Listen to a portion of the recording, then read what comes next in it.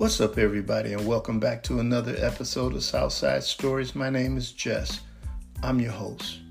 The purpose of the podcast is to put a smile on your face and joy in your heart, and I truly appreciate you for taking the time to listen.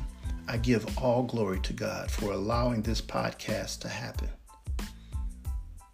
In 1981, when I got out the Army, I headed straight to Los Angeles, California, an undiagnosed addict alcoholic. Then, together with my parents and my sister, we bought a home in Pomona. And it took me a while to get used to civilian life again and to find a job. It was maybe 1982, early 83 that I met Reggie. I remember it was at the gas house in West Covina. We were coincidentally positioned along a wall, sipping our drinks, quietly and personally checking out the women. Two young single men being young single men in a club full of attractive women. We nodded a greeting in passing, sup, and then went out to execute our plans. I saw him again, this time on the basketball court. Want to go? Yeah, let's do it. I think we mutually respected that we wanted to win. He could shoot and he had hops. Our styles were complementary, as I was a rebounder and a willing passer. He loved that partnership, having no problem asking for the ball. He even had expectations that the pass come on time, clapping his hand, alerting me that he was open. Soon, we were hanging out a lot more, primarily because we liked doing the same thing. I met his brother Tony one evening when I stopped by their apartment for a few drinks. Reg was cool and calm, while Tony was more fiery with an inviting laugh and an engaging personality. We hooped all day and clubbed all night, ensuring that we kept our jerry curls tight. One night at the club, a woman asked me, "Are you Cuban?"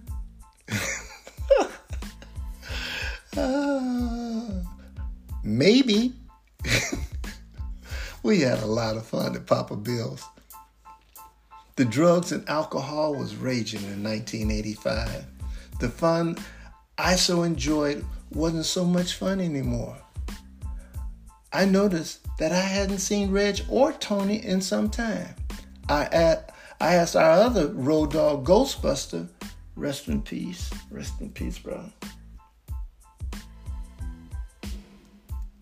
if he had seen them. Speaking through his smoke, he said he hadn't seen Tony in some time, but he knew where Reggie was. He dropped him off at Pomona Valley Hospital right before Christmas. Wow, had it been that long? As he released his smoke, he said, "Let's go visit." Oh, the meeting room where Reggie sat was very comfortable and relaxing, and that's what Ghostbuster and I did. We got comfortable. I thought it was some kind of open forum group counseling meeting. I was unaware of the one share per person protocol. After the meeting closed, Reg walked toward us. I showed a big smile, but he didn't. And before I could say anything, he pulled us into a close huddle and started to strongly go at us for visiting him under the influence. Embarrassed, we apologized and headed home. I realized that Reggie was very serious about his meeting. My drug and alcohol use increased to where I no longer sought work. That was until my father found me a job. But each day I became more difficult to live with. I became more defiant, rebellious, and challenging. Hardly anything was sacred anymore. My father called me an educated dummy. I've heard it said, I'm sure you have, God is all you need when God is all you got. And boy, wasn't that the truth. The hours I spent in my own private insanity felt endless. We, that's my mind and I, calculated my demise. I had no sense of time. I literally spent my time working up a sweat, spinning, totally naked in my bed. The residual effect of these whirlwind thoughts confined me to my room. Finally, in pure desperation, I cried out, God, I can't keep doing this. I need your help. I cannot keep doing this. I was feeling my body and my mind were in two different places. I knew I was crazy. I said, Lord, help me, please. And it was as if he was waiting for me to ask. The thought of Reggie seemed to have come immediately. During all those days of insanity, I never thought about Reggie. In that moment of clarity, I called him, Reg, man, I'm going crazy. I need your help, man. For what I thought was just a month since last seeing him at his meeting, it turned out it was more like 9 months. I was done. I was totally exhausted and mentally bankrupt. I had nothing left. I had bottomed out. Calmly, Reg said, I'll be by to get you in the morning, 5:30. Be ready. August 13, 1985. He came, as promised, to take me to my first AA meeting. As I walked down the hallway to that meeting room, I noticed a poster on the wall that said, "Becoming is greater than being." That quote has long since resonated with me and has remained a constant reminder that once fruit ripens, it then begins the process of dying. I didn't want to die. I wanted to grow. I had to keep becoming. I would see Tony again in those meetings. He helped Reggie find his way to Alcoholics Anonymous. Soon we met Brenda, a beautiful woman who, like us, was trying to get her life together. We helped each other stay sober.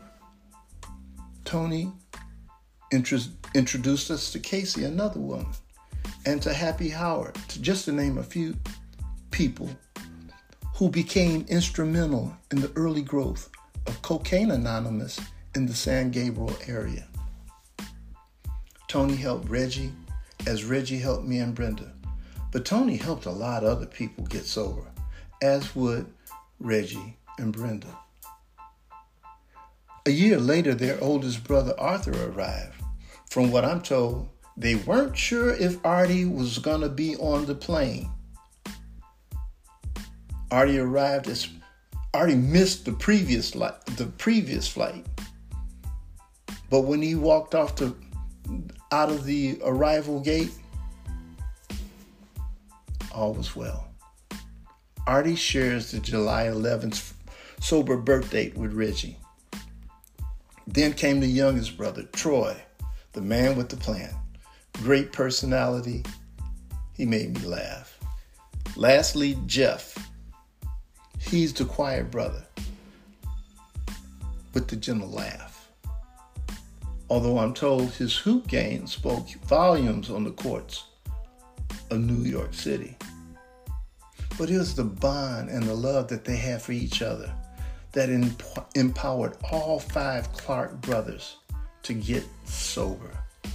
And my friendship with these guys became more than just brothers. We became family. Sadly, we lost Troy several years back. Rest in peace, Troy.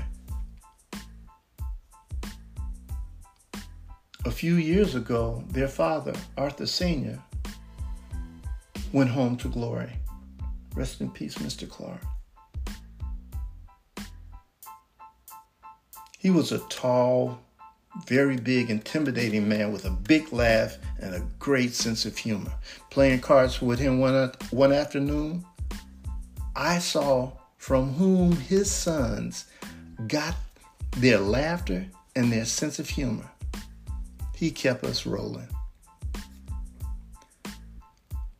With all Mrs. Clark's boys now in California, she moved from the Wagner Projects to her family in California.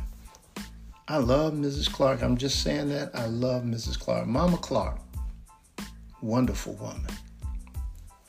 The day I called Tony to ask permission to tell this story, we laughed about something. And that's what we always did and always do, because the sarcasm never stops. But our laughter was richer because it was well over 35 years since we revisited those days. Days when we were so full of ourselves, ignorant of the importance of others' feelings. Tony, Reggie, and I shared a 3-bedroom apartment. Great idea, but for some reason, Tony and I didn't get along. We argued a lot, barely tolerating each other. Eventually, we decided to go our separate ways. Yet we got along with Reggie, and he never took a side. As Tony and I continued to laughingly reminisce, he mentioned my pet, the spider. And for some strange reason, something clicked in my mind. It was an aha moment. That's it. The spider.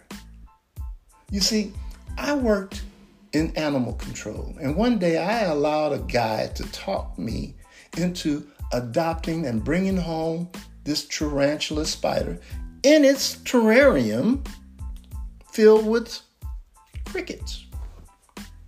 It was about 2.5, 3 inches tall, gangly, very haunting, yet graceful and hairy. It possessed 2 huge hook-like claws at its mouth, and I was fascinated watching him catch crickets. I mean, this boy was good. That's what became clear to me.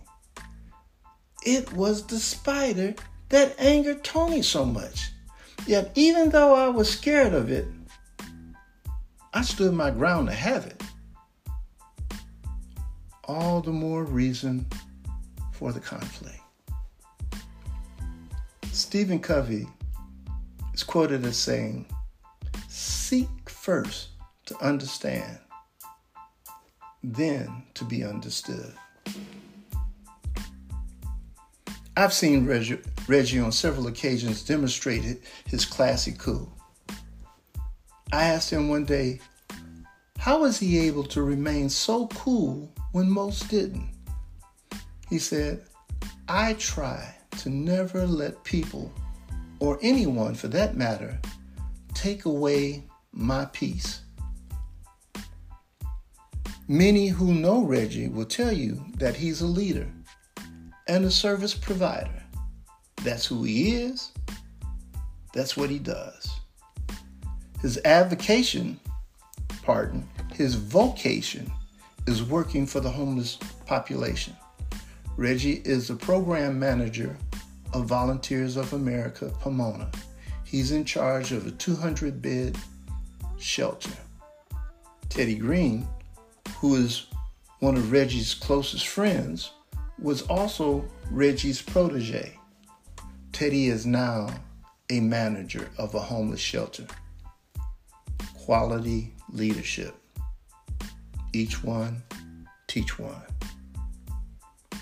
Reggie's wealth of knowledge and compassion for homeless people makes him a great leader.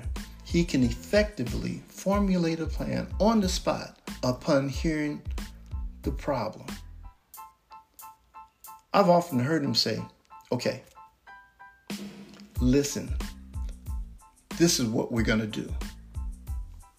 Sometimes his plan resolves the problem, and when it doesn't, it's tabled for future discussion. He often just keeps things moving. I call that hope.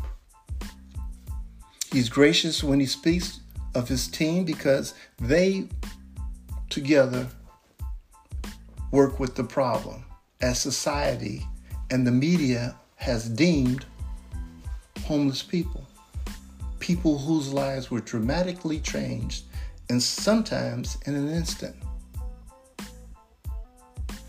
No one ever, he said to me, just one day, joyfully makes the decision of choosing to be homeless. There are people out there living in tents, underneath overpasses and freeways, living in their own cars, on the streets, almost anywhere and everywhere, trying to find protection. He said, there's so much to be done because every homeless person is important. Reggie's avocation, his passion, is helping people, especially in Cocaine Anonymous. He's humbly sober, and he'll tell you, you may not be impressed with my 37 years of sobriety, but I am. Reggie's widespread popularity is rightfully due, and he's learned to live in the spotlight of Cocaine Anonymous and among the homeless population of Pomona for quite some time. Mother Teresa's popularity was proclaimed based on her important hands-on and personal work she did with people in the streets of Calcutta, those being the homeless, the discarded, and the mentally ill. Reggie's support group helps to keep him grounded. That's his family, his close friends, and his past and current sponsor, Father Bob. Rest in peace. And Hal T., who celebrates 50 years of sobriety in September of this year. Hal is forever reminding us that love and tolerance is the key. Reggie's daily interaction with people is astounding.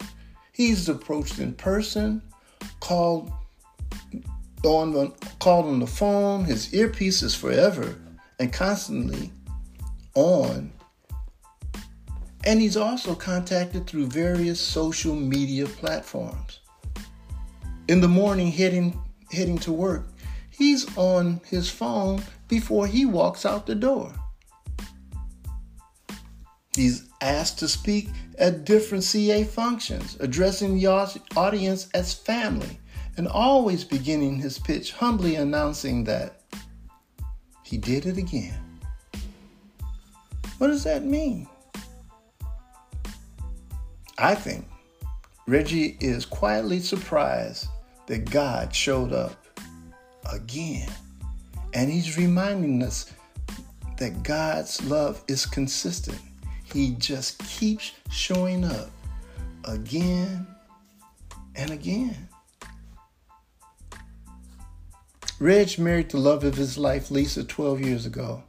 They have a family of 4 children and 3 grandchildren, all of whom bring them joy. They, along with their in-laws, his brothers and her sisters, their parents and their friends, make up their family. We've heard it takes a village to raise a child. They are a village.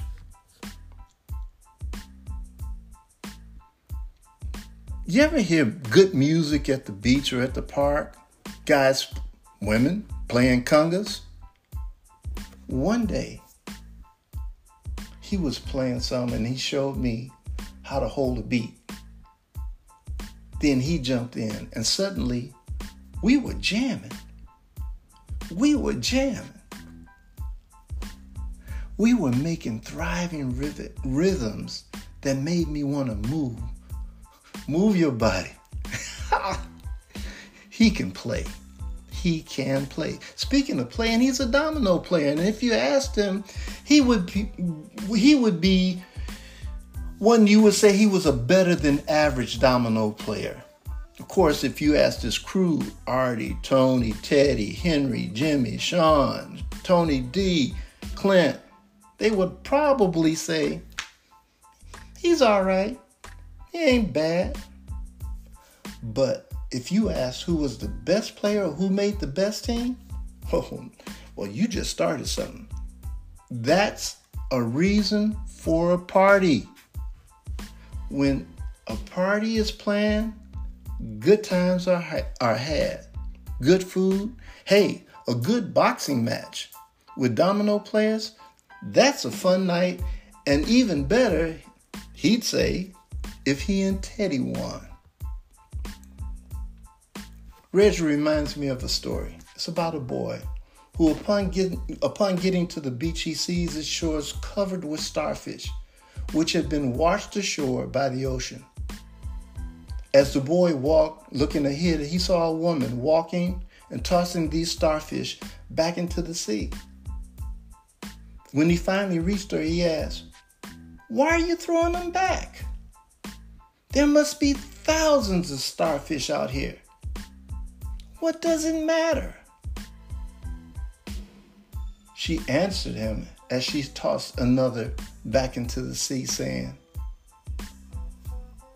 "It mattered to this one." Tossing another, "It mattered to this one. It mattered to this one."